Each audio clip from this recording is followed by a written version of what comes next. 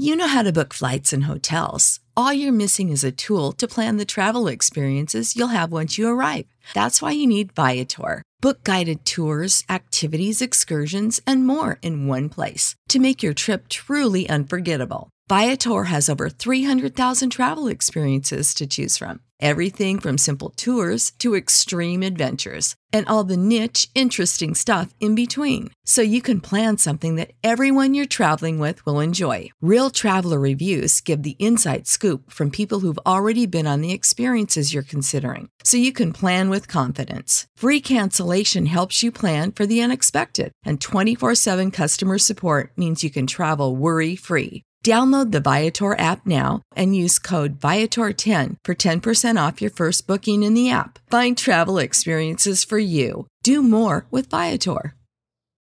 For the ones who work hard to ensure their crew can always go the extra mile, and the ones who get in early so everyone can go home on time, there's Grainger, offering professional-grade supplies backed by product experts so you can quickly and easily find what you need.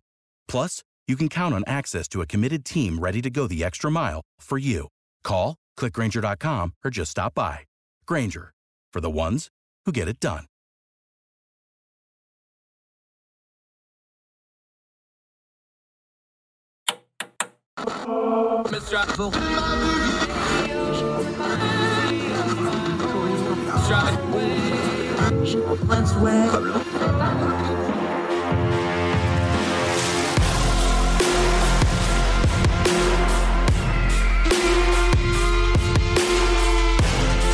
With your host, Andrew Donaldson. This is Heard Tell. Welcome back to Heard Tell. I'm excited about this one. We wanted to talk Mike Pence, so we got the guy that wrote the book on it. Literally, in this case, he's got a book out, Piety and Power. He wrote the book on Mike Pence. We're going to talk Mike Pence. Tom LoBianco, he is a political reporter with Yahoo News. Good guy. Comes highly recommended from our mutual friend, Eric Garcia, so we'll say hi to him. How are you, my friend? Appreciate your time today. Thank you. Thank you so much, man. Excited to be here. Joining us from an undisclosed moving location because he's a busy man, but that's okay. Tom, take us back because a lot of people didn't know who Mike Pence was pre-Trump, so all they know is Trump-era Pence. Yeah. That's not the Indiana Pence. Take us back to Indianapolis. Take us back to Indiana. Yeah. Who is Mike Pence and where did he come from? Oh, boy. Great question. You know, when I wrote the book, and I was, doing my research, and I'll just, quick backgrounder on me. I've been covering Mike Pence for 11 years. I get this question now occasionally. They're like, why did you pick Mike Pence to cover, the world's most boring politician? And the short answer is I didn't exactly pick him to cover. I was on contract with the AP covering the State House back in 2011. Well, so Mike Pence, when I was covering him, I always underestimated him. And we also had a bigger race out there too. This Dick Lugar Senate race going on back in 2012. And I focused more there because that's where more of the action was. But what I found with Mike Pence, as I was doing the research for this book, the more that I covered him, and the more I saw him in a different light, the more that I saw him in a Washington light as well as an Indiana light, I stopped underestimating him. So a couple things to know on Pence, which I think we in the press sometimes miss, and there's a reason that we miss him. And I also think it's purposeful too. I mean, he's a very calculated politician, even at this moment, is you don't have to be exciting to be successful sometimes. You have to know your audience. And I've noticed that this week in particular, we're coming off of the Trump-Pence showdown, the return to DC, in particular for Trump, since, for the first time since January 6th. I think this was Pence's second trip back to DC since then. I think he did a Heritage Foundation event last summer. And I see a lot of the coverage saying, come on, Mike, you missed your moment. This was the pictures of the guy who was sitting in the loading dock, calling in the National Guard, calling in the military to put down what by all accounts what appears to have been the first attempted coup, federal coup in American history. Where's that guy? Where's Mr. Take Charge? And I've struggled with that, and I get that question a lot. And I think the answer is in his past, and the answer is in his communications and knowing your audience, because that's not what sells with the Republican voters that he's going for right now. So what does sell? He obviously he seems to think that steady sells, and that comes from how he came up in politics. He's a very steady, disciplined, methodical, painfully slow, traditionally painfully indecisive politician. That's how he was as governor, at least. It comes from the way he's done things. He put in a lot of elbow grease to get to politics. He didn't start that way. He didn't run in his family. He kind of found his way to that. Mike Pence was born in 1959 down in Columbus, Indiana. His family had just moved there from Chicago. Father was the regional oil salesman for Keel Brothers Oil Company. The family had 4 boys in succession, and then they had 2 girls. His 2 younger sisters about 12 years later. So it's almost like, in terms of the staggering of the siblings, it's almost like 2 families, because the age difference, 12 years. It kind of captures the way Pence does a lot of politics. He's very good at morphing. He's very good at changing to meet the moment. The chameleon, more so than other politicians. Every politician is effectively a chameleon, because there's a good reason for that. I mean, if you are being representative, theoretically, that these changes that reflects changing opinions. Almost a very benevolent reading of things. Let's put it that way. So Mike Pence is very good at changing. One of the things that he does to cover for that a little bit is he glosses the truth a little bit. Not like Trump. Trump just lies. Pence has traditionally been better at traditional political spin, which itself is not great. He would always say on the campaign trail, "I'm just a kid. I'm a kid. I grew up in a small town in southern Indiana with a cornfield in my backyard." And that was one of his lines.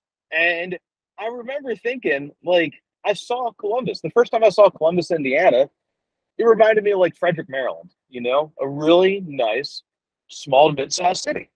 It's not huge. It's not New York. It's not LA. It's not, good-sized city like Baltimore, wherever. But it's also a city. And it's not, it's not a one-stop town, okay? And I remember he would say that, and I'm like, well, this doesn't really seem to grab your roots. I mean, that was my thinking, at least. And I remember I was driving down there I was doing some research, and I was driving around Columbus with former neighbors of his, and they were helping me out, giving me a little tour. And we go to his house, the second house they lived in, this Rambler. And lo and behold, there was a cornfield behind that house. And I was gobsmacked. I just couldn't believe it. I was like, wait a minute, there's actually corn here? And I was like, well, why is there corn? And the answer, fittingly enough, was because Pence's family was doing so well, and good for them, that's what you want, that they kept on moving into the newest subdivision of Columbus as it grew further and further into the cornfields. So the city cut into the cornfields, they cut with it. They kept on bumping into the cornfield. And they did okay. They had money. His family, they owned multiple Marathon gas stations. His father sold them off in the 80s and gave each of the kids a payout from that, about $1 million each. Pence, when he started out, it's one of the best observations I've heard from folks that know him is that he's very dutiful. He's very orderly and methodical.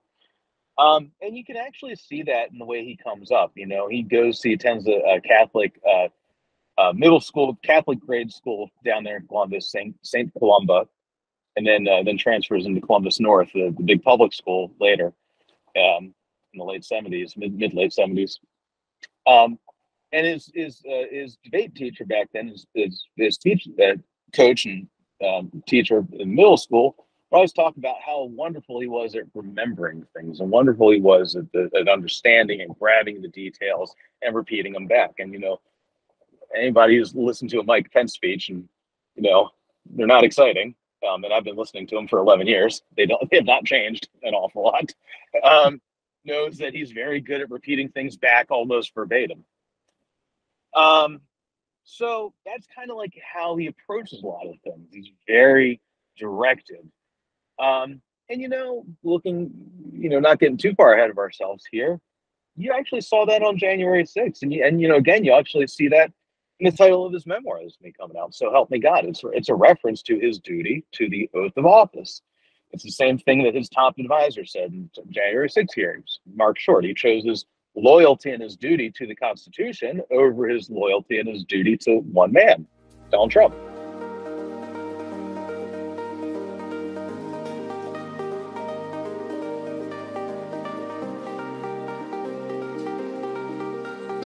For the ones who work hard to ensure their crew can always go the extra mile, and the ones who get in early so everyone can go home on time, there's Grainger, offering professional-grade supplies backed by product experts so you can quickly and easily find what you need. Plus, you can count on access to a committed team ready to go the extra mile for you. Call, click Grainger.com, or just stop by. Grainger, for the ones who get it done.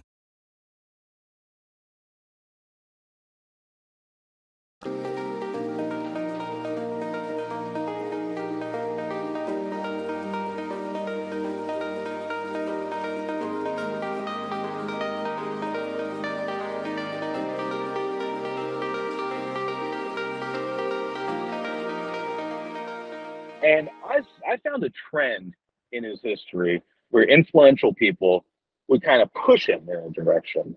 One of those is a guy named George M. Curtis III. That's kind of is a history teacher for him, and at Hanover College in the late 70s, 1980 into 81, I think. This is, he writes this thesis for him, an undergraduate, called "It's the Religious Expressions of Abraham Lincoln."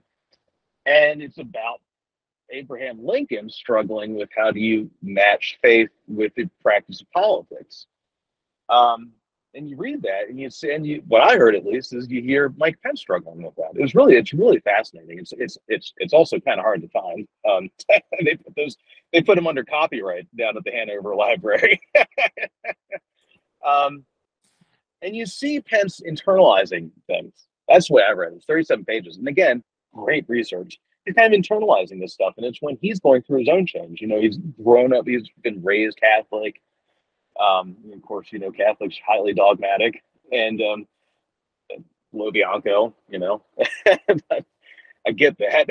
But he does start this conversion to evangelical, or some kind of, non-denominational Christian in college. He has what he later determines to be a salvation experience. 1978, he hit the Ichthus Music Festival in Wilmore, Kentucky.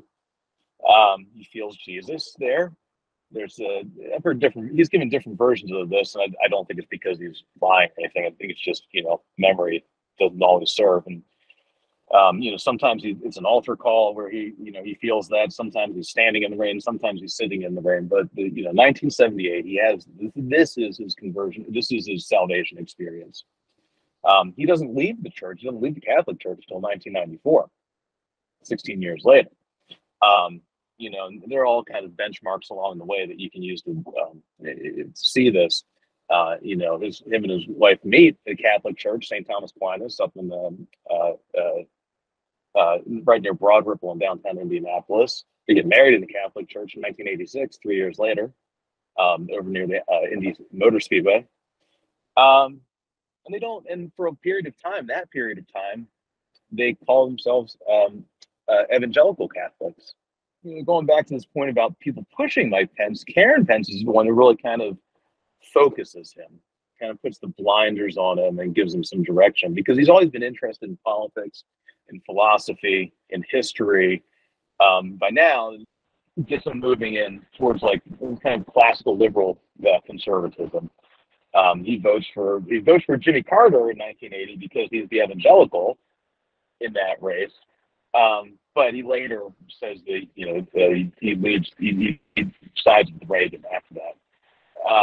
And Karen Pence does something similar. You see that after they get married, Pence gets more concerned about actually practicing politics. And he starts into this running into a race for Congress, 1988.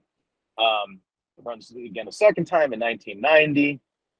And I always thought that these two races, 1988 congressional race and the 1990 congressional race, to me, were always very telling of who the actual Mike Pence is. Before he's really put on the mask, before he's, really started, becoming stiff and, politician.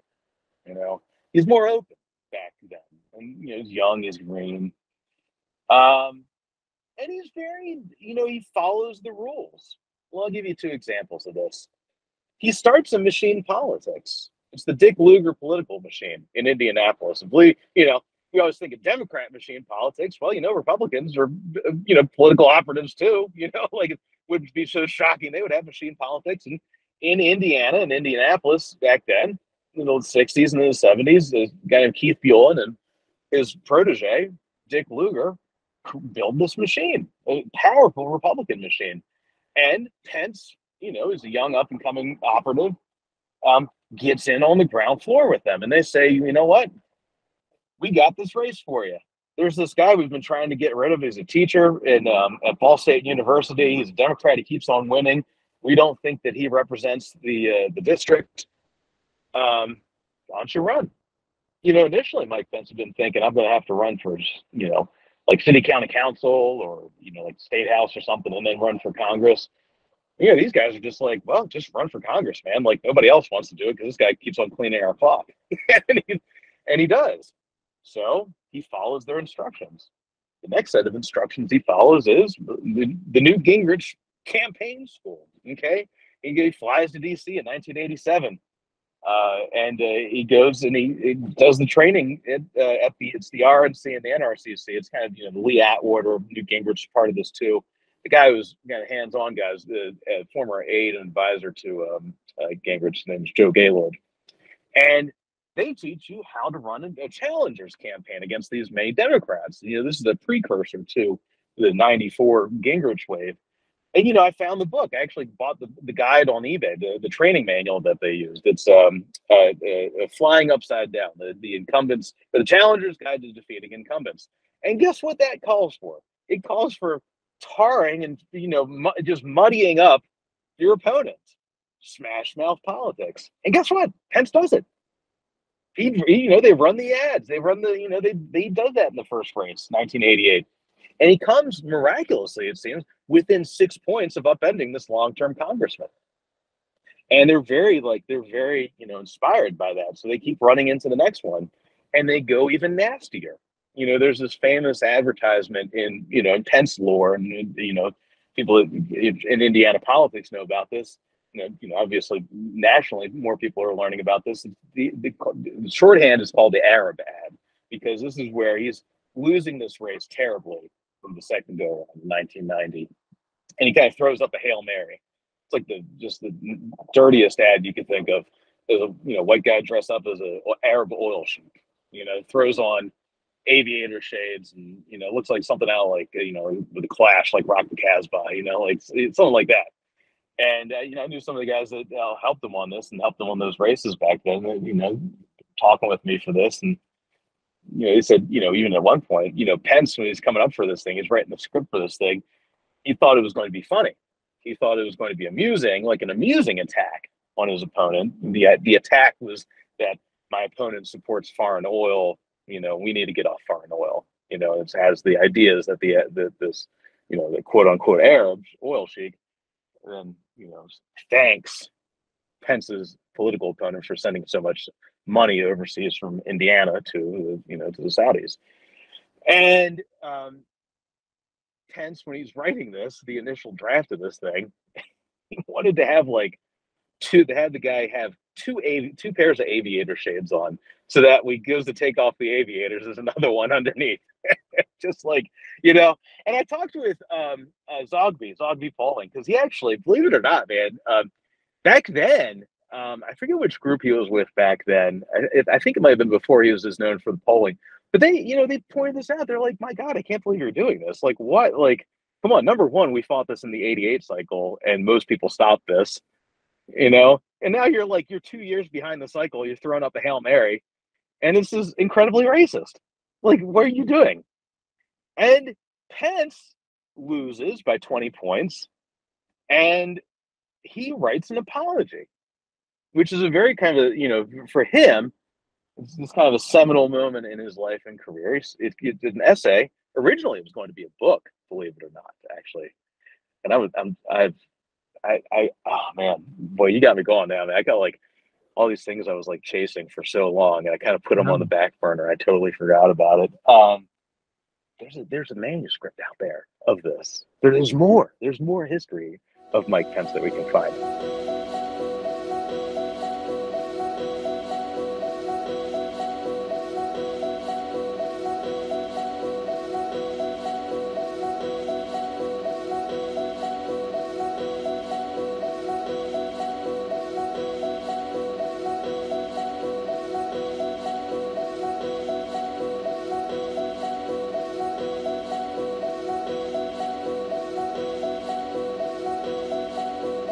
There really is, and I mean, I tried to find as much as I could, but there's so much more on him, and I hope that he'll reveal more of himself, because he is, he, as it turns out, has become an important figure in American history. But what ends up coming of this is he writes an essay, and it's published in August of 1991, I believe, called "Confessions of a Negative Campaigner," and this is. He says, and his aides present this as, atonement. He has apologized, bad, but more generally for, the attacks that he ran against his opponent, Phil Sharp. And this kind of creates this persona of like nice guy Mike Pence. And his people say that like this is who he is really. And I think there's a lot of truth. There's a good bit of truth to that. And again, it's always like you always got to go the next step with him in the reporting. You always got to find out just a little bit more. I was doing the reading on this, like he was using it as like a media tour almost to keep his name in the press. And one of the reporters for the Indianapolis Star back then, Pat Traub, said, asked him, he said, well, Mr. Pence, you wrote this essay, you apologized for the campaign. Have you called up Phil Sharp, your opponent, and apologized to him? And Pence says, no, I have not. And Trump's like, well, okay, so why are we talking? Like should we be talking to him? And he's like, well, it's a confession. It's not an apology. I'm not apologizing to him. I'm just confessing, I'm atoning. And it's like, well, okay. Now they don't talk about that part, Mark Short doesn't go on the Sunday shows and say, well, it wasn't an apology. It was only a confession. I'm not even sure what the difference is myself. You only got so much bandwidth to cover these things. Yeah. There's some theological stuff that's really deep right there, but the long and the short of it, to get it into one or two sentences is, you can confess all you want to. If you want forgiveness, there's got to be some communication involved. So if you're not communicating, you're not really after forgiveness. You're after something for yourself. I didn't need to study theology for 20 years to know that part of it, but that's the long and the short of that one, I believe. Well, and you know what, man, this is clutch for understanding Mike Pence, because when you understand the faith and his practice, it's easier to separate out the politics. Because in a very real way, he does not let his practice bleed into his faith practice bleed into his practice of politics. And I'll tell you a great little anecdote from his 1988 race. Brian Streeter, who is a senior policy guy was a senior policy guy for him. He's over at American Enterprise Institute now. He was in college at Bible College up in Illinois. I think it was outside Chicago. I can't remember where exactly, back in the late 80s. And he comes back to Indiana, and he's like 20s or late teens, early 20s, and his family says, "Hey, there's this guy that we know is going to run for Congress. His name is Mike Pence. He's looking for some interns. Maybe you could help him out." And basically he becomes his driver on the 1988 campaign. And there are these great moments these two have in the car, just driving through cornfields out near Richmond, Indiana. There's actually, I forget the number of the highway. It's actually it's a famous highway.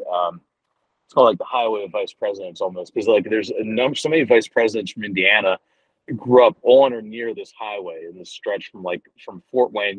Dan Quayle's up in Huntington, Indiana, which is up by Fort Wayne, up near Michigan, down through Richmond, which is like kind of like a parallel to the Ohio border. And they're driving, and they have this moment. Pence is still, he's still figuring things out. He's still figuring out his own religion, his own faith, his own personal feelings on this. And he's talking with Streeter, who's versed in the Bible. Catholics aren't always versed in the Bible. Get like that modicum of separation from it, to say the least. And they're quoting verse to each other. And, he has like, I forget the exact verse. He has it like laminated in his glove compartment. and Ryan Streeter does like a pop quiz on him, asking him to recite the verse. And he does really well with it. Again, that methodical nature of Mike Pence, that disciplined nature. But one of the things that they're debating around this is, how do you practice the faith in the political arena? How do you keep yourself? How do you not lose yourself? I'm really glad you brought this up. I'm really glad you mentioned that, because like it's got me going now. It's got the wheels spinning. It's he's struggling with it, and you can see him trying to figure this out. And I think about that now because of all the struggling you see him doing in politics, and with Trump. How do you do the right thing? When do you run for president? Is running for president the right thing? I mean, I do think that from all my reporting, people make fun of him for this. I've seen some people say that Pence is a person who believes he's predestined for the White House, and that, based on my reporting, that is not correct. I have not seen that, and everyone I've talked with around him does not. That's not how he works. He does his check-ins. He does the daily check-ins with God. He says, all right, well, where are we going? And, things change. And now, people close to him will tell you that, yeah, that's how he does this. He listens, right? He listens for what's the answer. I was talking with Dave McIntosh, the president of Club for Growth. He was close with Pence in the 90s. I'm still close with him. But, Pence actually helped him run for Congress in that congressional seat that Pence did not win in 1988 and 1990. Pence helps run David McIntosh for Congress in 94. And McIntosh does win on the Gingrich wave. We had a great, we were talking about this because McIntosh is an evangelical Christian, very much in the same mold as Mike Pence. I was asking him this. I'm like, how do you know when God is telling you something? How do you know the answer? This is not I'm so wrapped into politics. My questions are usually like, all right, what's the tracking polls? How much money did you bring in? What's the demographics? What's your voter base? Standard, mechanical stuff like that. But, the nice thing about doing this book was like, I had some more time to just pause and slow down and think about all this. And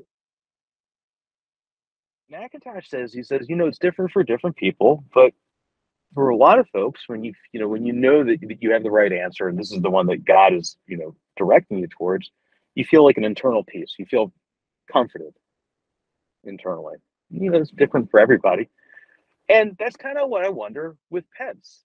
When people say, like, when he says that, like, if we're, am I going to run for president, is, one of his brushaways on that is, well, we're going to keep on checking in with God. Karen and I are going to keep on checking in with God. And I think that's right. I don't think that, I think it serves dual purposes, but, I think that's true with his practice.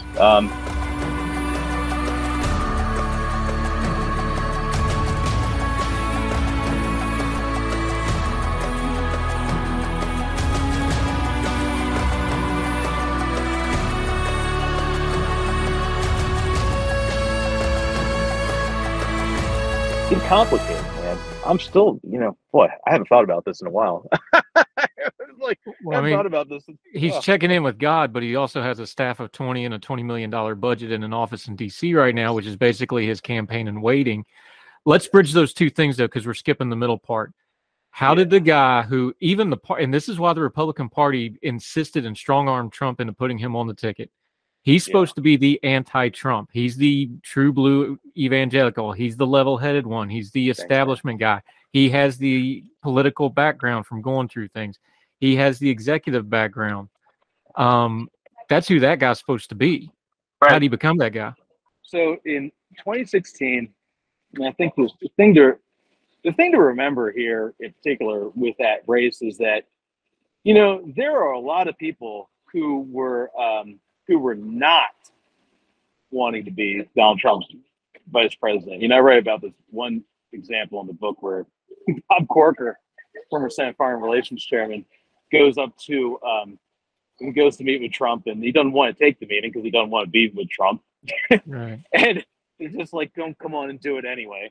He goes up there and he rides up to Trump Tower, meets with Trump, and he basically is very polite and he says, I'm not interested. And after 30 minutes, Trump alerts him. He says, well, the TV camera's downstairs. And he's like, oh, okay, don't worry about it. I won't say anything. I'll respect this conversation. And Trump's like, well, no, you just go down there and tell them that I offered it to you. And he's like, but you didn't offer it to me. He's like, yeah, they don't know that. Just tell them that. Really? Just that blunt about it? I mean, I've never covered anybody like that in my entire life. Hey, man, dude, your hair's on fire. Yeah. No, it's not. Yeah. That's basically right. That's the ethos of that guy. It's really like, anyway. So, but it's so contradictory to what you painted out as Mike Pence. Not to be hard. I mean, there's no other logical explanation here. This was a calculated decision on the part of Mike Pence. He did a pros and cons, and he decided this is the wagon I'm going to. Now we understand politically he was kind of dead-ended in Indiana for a couple different reasons. Yeah. He made this decision to hitch up with Trump, and everything from that moment till now is dealing with that decision. No, right? Yes. What's fascinating about that is, and I write extensively about that. There's a 2-week stretch in July 2016 where things kind of come together. The Trump campaign plane pops a flat in Indiana, and he gets stuck there, and it kind of forces him into signing up Pence. And it's been out. I put a lot of that out there already, but I will tell you that when in this decision making, the kind of the calculus for Mike and Karen Pence, remember too that they do work as a joint operation. So it's really the two of them. Is that it's the same calculation everyone else is making. It's the same calculation that Mitch McConnell makes. Not Kevin McCarthy. I'm sorry, Paul Ryan, but for other Republican leaders, which is Donald Trump won't be a problem in 4 months because he'll lose. Because my God, how could this guy win the presidency? Like everybody's operating under that assumption. And one of our tells on this is that we know about this in particular is because Pence's aides are going out there and telling Republican donors, lining them up for a presidential run in 2020, saying, hey, hop on board now, get at the table early, and you'll be there with the possible front runner because Pence will have run on a national ticket with Trump at that point. Theoretically will not have been too politically damaged. And there does come one key moment of truth. I mean, it's funny to think how quaint this sounds given all that we know now, but think back to October of 2016, the Access Hollywood tape where Trump brags about molesting women and popping Tic Tacs so he can molest women. And Pence has a decision to make whether they hop off. That's probably where he should have gotten off, the train, but he didn't. And they both decided to stay on there. And it was a political calculation. Obviously they prayed with it too, but it's impossible to avoid the politics of that. And it led them right to here.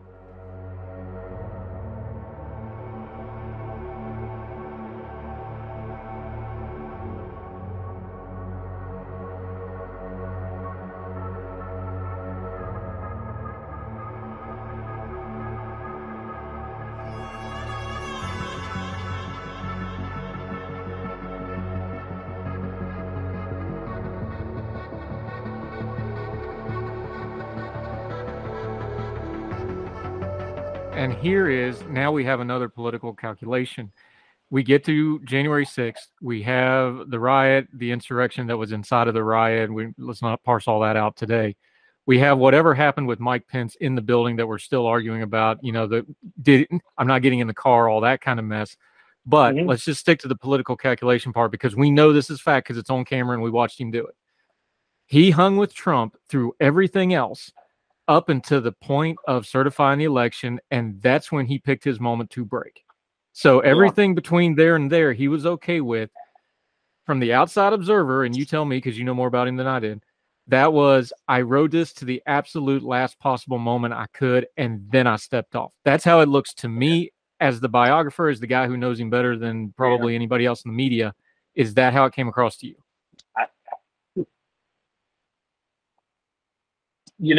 On January 6th, when he wrote that letter, and I remember, I was writing a story. I was in the middle of writing a story about that letter because it sounded like the guy that had been subsumed by Donald Trump. It sounded like the real Mike Pence, the guy that used to study Russell Kirk. It sounded like who he is inside. And I was astounded by this. I was like, wow, where was this guy for the last 4 years? Right or wrong, it's a reflection of character, his character. And then I have C-SPAN on in the background. And I see Niels Lesnevsky from his roll call, CQ roll call. And he's like, well, we're sheltering in place right now, and I can't really tell you where that is because it's a secure location. And I'm kind of like, what the hell, Niels? Like, what are you talking about, man? Like, and then I flip around a little bit more. I'm like, oh my God. I'm like, wait a minute, is this real? Like, is any of this real? It's like right after 1 o'clock on January 6th. And I'm like, oh God, like, and I thought, as this all unfolded and as we saw him act on that day, I thought, wow, maybe Mike Pence is finally being himself. And then 3 months later, he's back on the campaign trail, more or less running for president in 2024, hasn't stated it, not talking about January 6th, calculating again. And I am vexed by this. I really am. I'm still vexed by this because, again, this week, sometimes we see him have like little flashes of courage where he'll say, Trump was wrong on January 6th. And that gets everybody, a Twitter about it, and we all read stories about it. But then he goes back to talking about how, great everything was when they were working together. And boy, wasn't January 6th just a, quote, tragic day. And it's the lack of, it doesn't, like, calling it a tragic day doesn't, I mean, would you call Pearl Harbor a tragic day? It just doesn't, it doesn't ring correct. And I see him struggling with it. But again, the flip side of this, which I always come back to, is knowing the political audience and what he's trying to do, which is running for president. That's what it looks like. He's not declared. He's not, he hasn't said outright. He's doing the actions. I mean, you don't hang out in New Hampshire, Iowa, South Carolina, Nevada, unless you got the plans, okay? And in some sense, and this is what the Trump people will tell you, it's almost like a revenge tour. Trump tries to get him killed or almost gets him killed on January 6th because he's, staging this coup. This is how you do it. It's similar to the Mitch McConnell calculation. You don't beat Trump, and I do think this is correct in the politics of it. If you are on the Republican side, where the vast majority of Republican voters do believe that January 6th was either not a coup or not an insurrection, or a smaller subset believes it's a false flag operation, or whatever. There's no evidence of any of that. How do you address that? If you're running for those votes, how do you do that? I always have to bring myself back to that, because in this moment in politics, we just don't have clarity in that world, in that side of things. It's not. I'm sure there's a Democrat corollary, but I'm still watching this right now. I'm having a hard time finding it.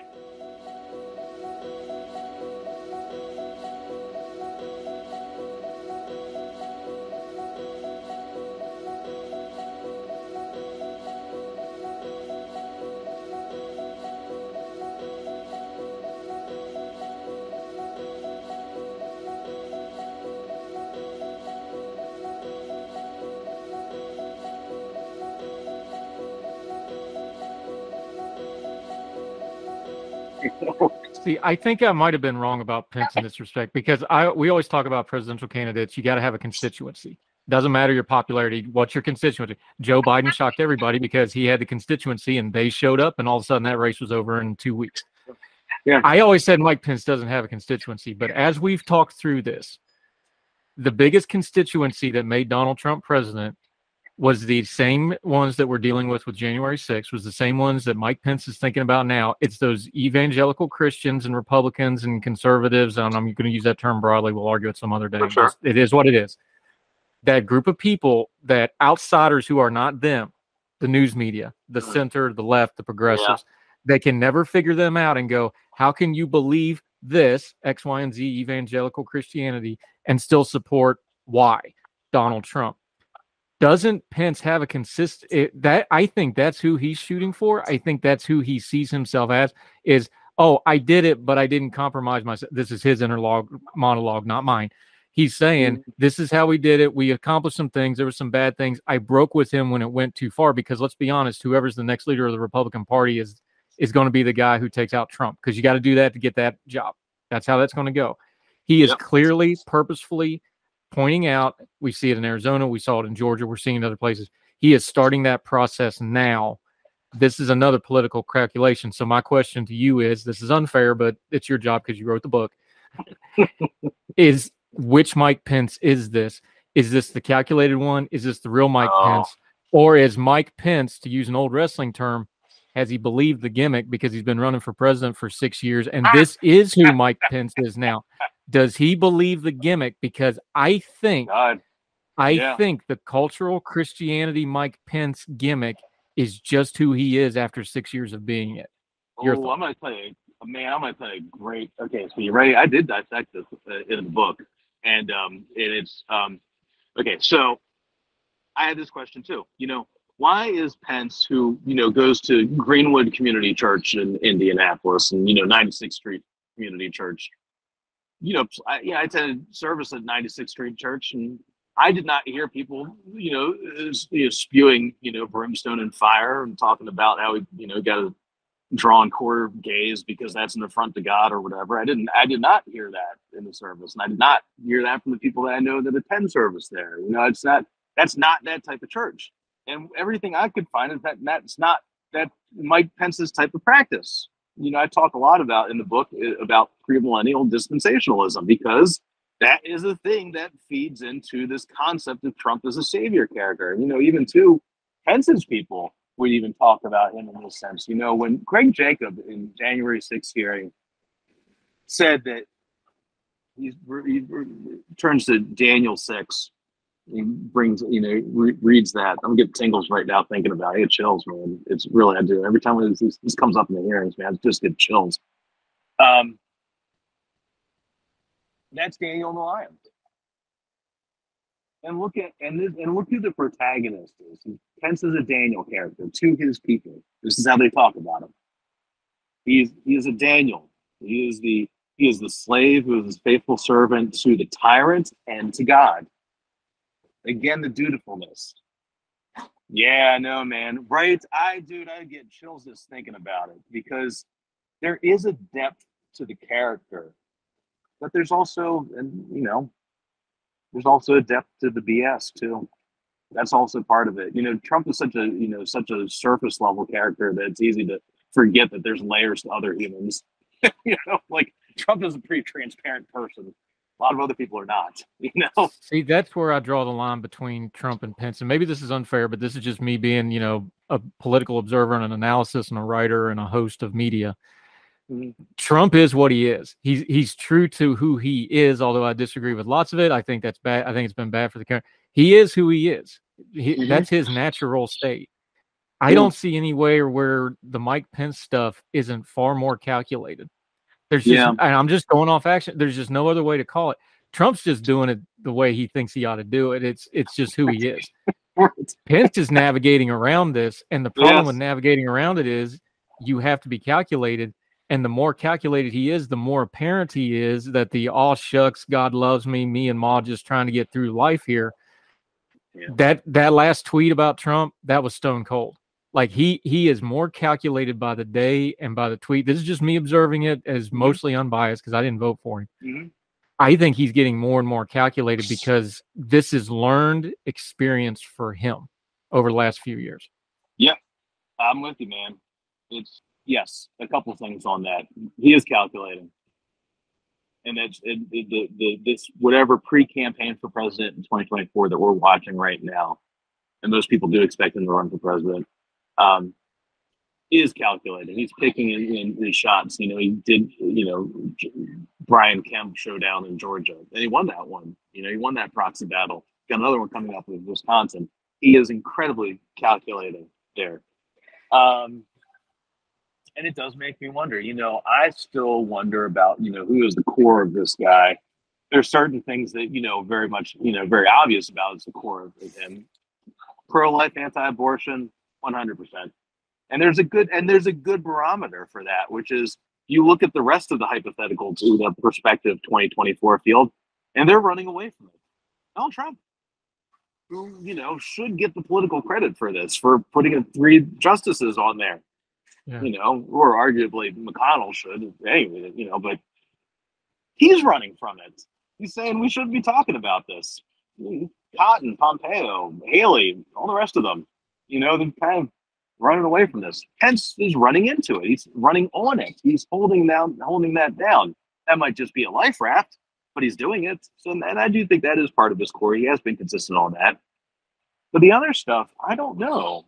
I still struggle with this. After 11 years of following this guy, like I don't always know who he is. Is he the faithful servant under fire, trying to lead his people through tumultuous times? Another allegory, they say, another anecdote is Joseph and the Pharaoh. And Pence is Joseph in that case. Is it like that? I don't know. That's certainly one way of viewing it. The flip side of that also, or the secular, way of stating that would be adult in the room. And I think you have seen some adults in the room, or people attempt to be adults in the room. But then you also get Rudy Giuliani in the room. So obviously the adults were not able to keep out the lunatics. And anyone telling me about, changing votes via Italian satellites redirecting through Chinese thermostats is not sane. Sorry. No, they're not. You're fine. Tom LoBianco, we really appreciated the time. We're going to do this again. I'm going to have you back as soon as you can arrange it because we got a lot more to talk about this, and he's running for president, so we're going to be talking about it for 2 years. The book is Piety and Power. We're linking to it in the show notes. Make sure you buy it and read the whole thing. Let folks know where they can follow you until we see you again back on Heard Tell. Yeah, buddy. Tom LoBianco. I'll spell it. So I got to say it. LoBianco. Tom LoBianco. You find me on Twitter. Tom LoBianco at Gmail. T. LoBianco at Yahoo Inc. I'm over at Yahoo News. All my stuff over there. And yeah, man, wherever good quality podcasts are aired around this country. Yeah, we're gonna definitely have you back. You quoted Daniel 6. I'm a Daniel 3 guy. Y'all can figure that out on your own some other time. Oh, wow, man. Right down to the Twitter handle. Everybody always asks me where that's from. That's Daniel 3. We thank you so much for your time today. We'll do it again real soon. Thank you, sir. We'll talk soon. Thank you, Andrew. All the music on Heard Tell is provided under a Creative Content license from monstercat.com. Save big on brunch for mom, all in the Kroger app. Get 16-ounce packs of flavorful Angus 90% lean ground sirloin for $4.99 each with a digital coupon. Then buy 2, get 2 free on 12 packs of delicious Coca-Cola, Pepsi, or 7-Up, all with your card. Shop these deals at your local Kroger, less than 5 miles away. Or tap the screen now to download the Kroger app to save big today. Kroger, fresh for everyone. Prices and product availability subject to change. Restrictions apply. See site for details.